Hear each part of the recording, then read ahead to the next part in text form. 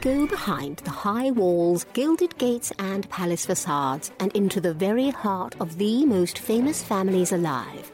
Here's your daily consort from the Royal Observer.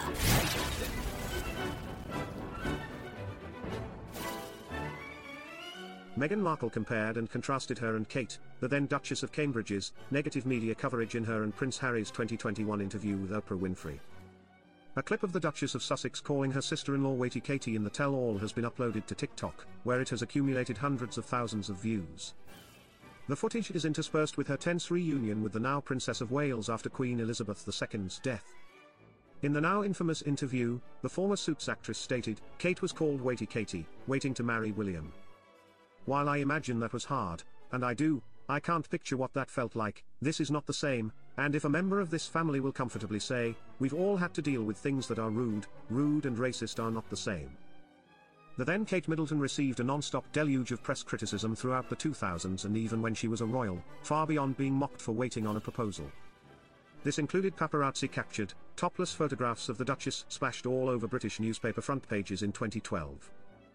As for the headline that stuck to her, royal expert Richard Fitzwilliams told a publication, "It was very sensible in the circumstances for Kate and William to get to know each other over the length of time that they felt appropriate.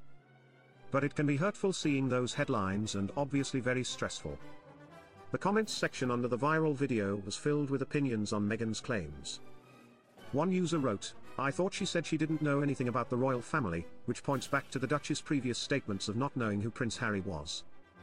Another TikToker added, "Someone tell Meghan Kate was playing the long game. Kate proves she had patience, she waited for her reward and now has the adoration of the world." Unfortunately, if members of his family say, "Well, this is what's happened to all of us," if they can compare what I went through was similar to what has been shared with us, Meghan shared in the interview. Harry and Meghan went on to reveal how the British press was one of the main reasons they both left the British royal family and the United Kingdom.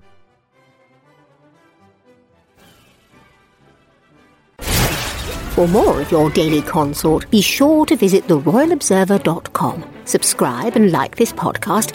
Oh, and keep calm and carry on.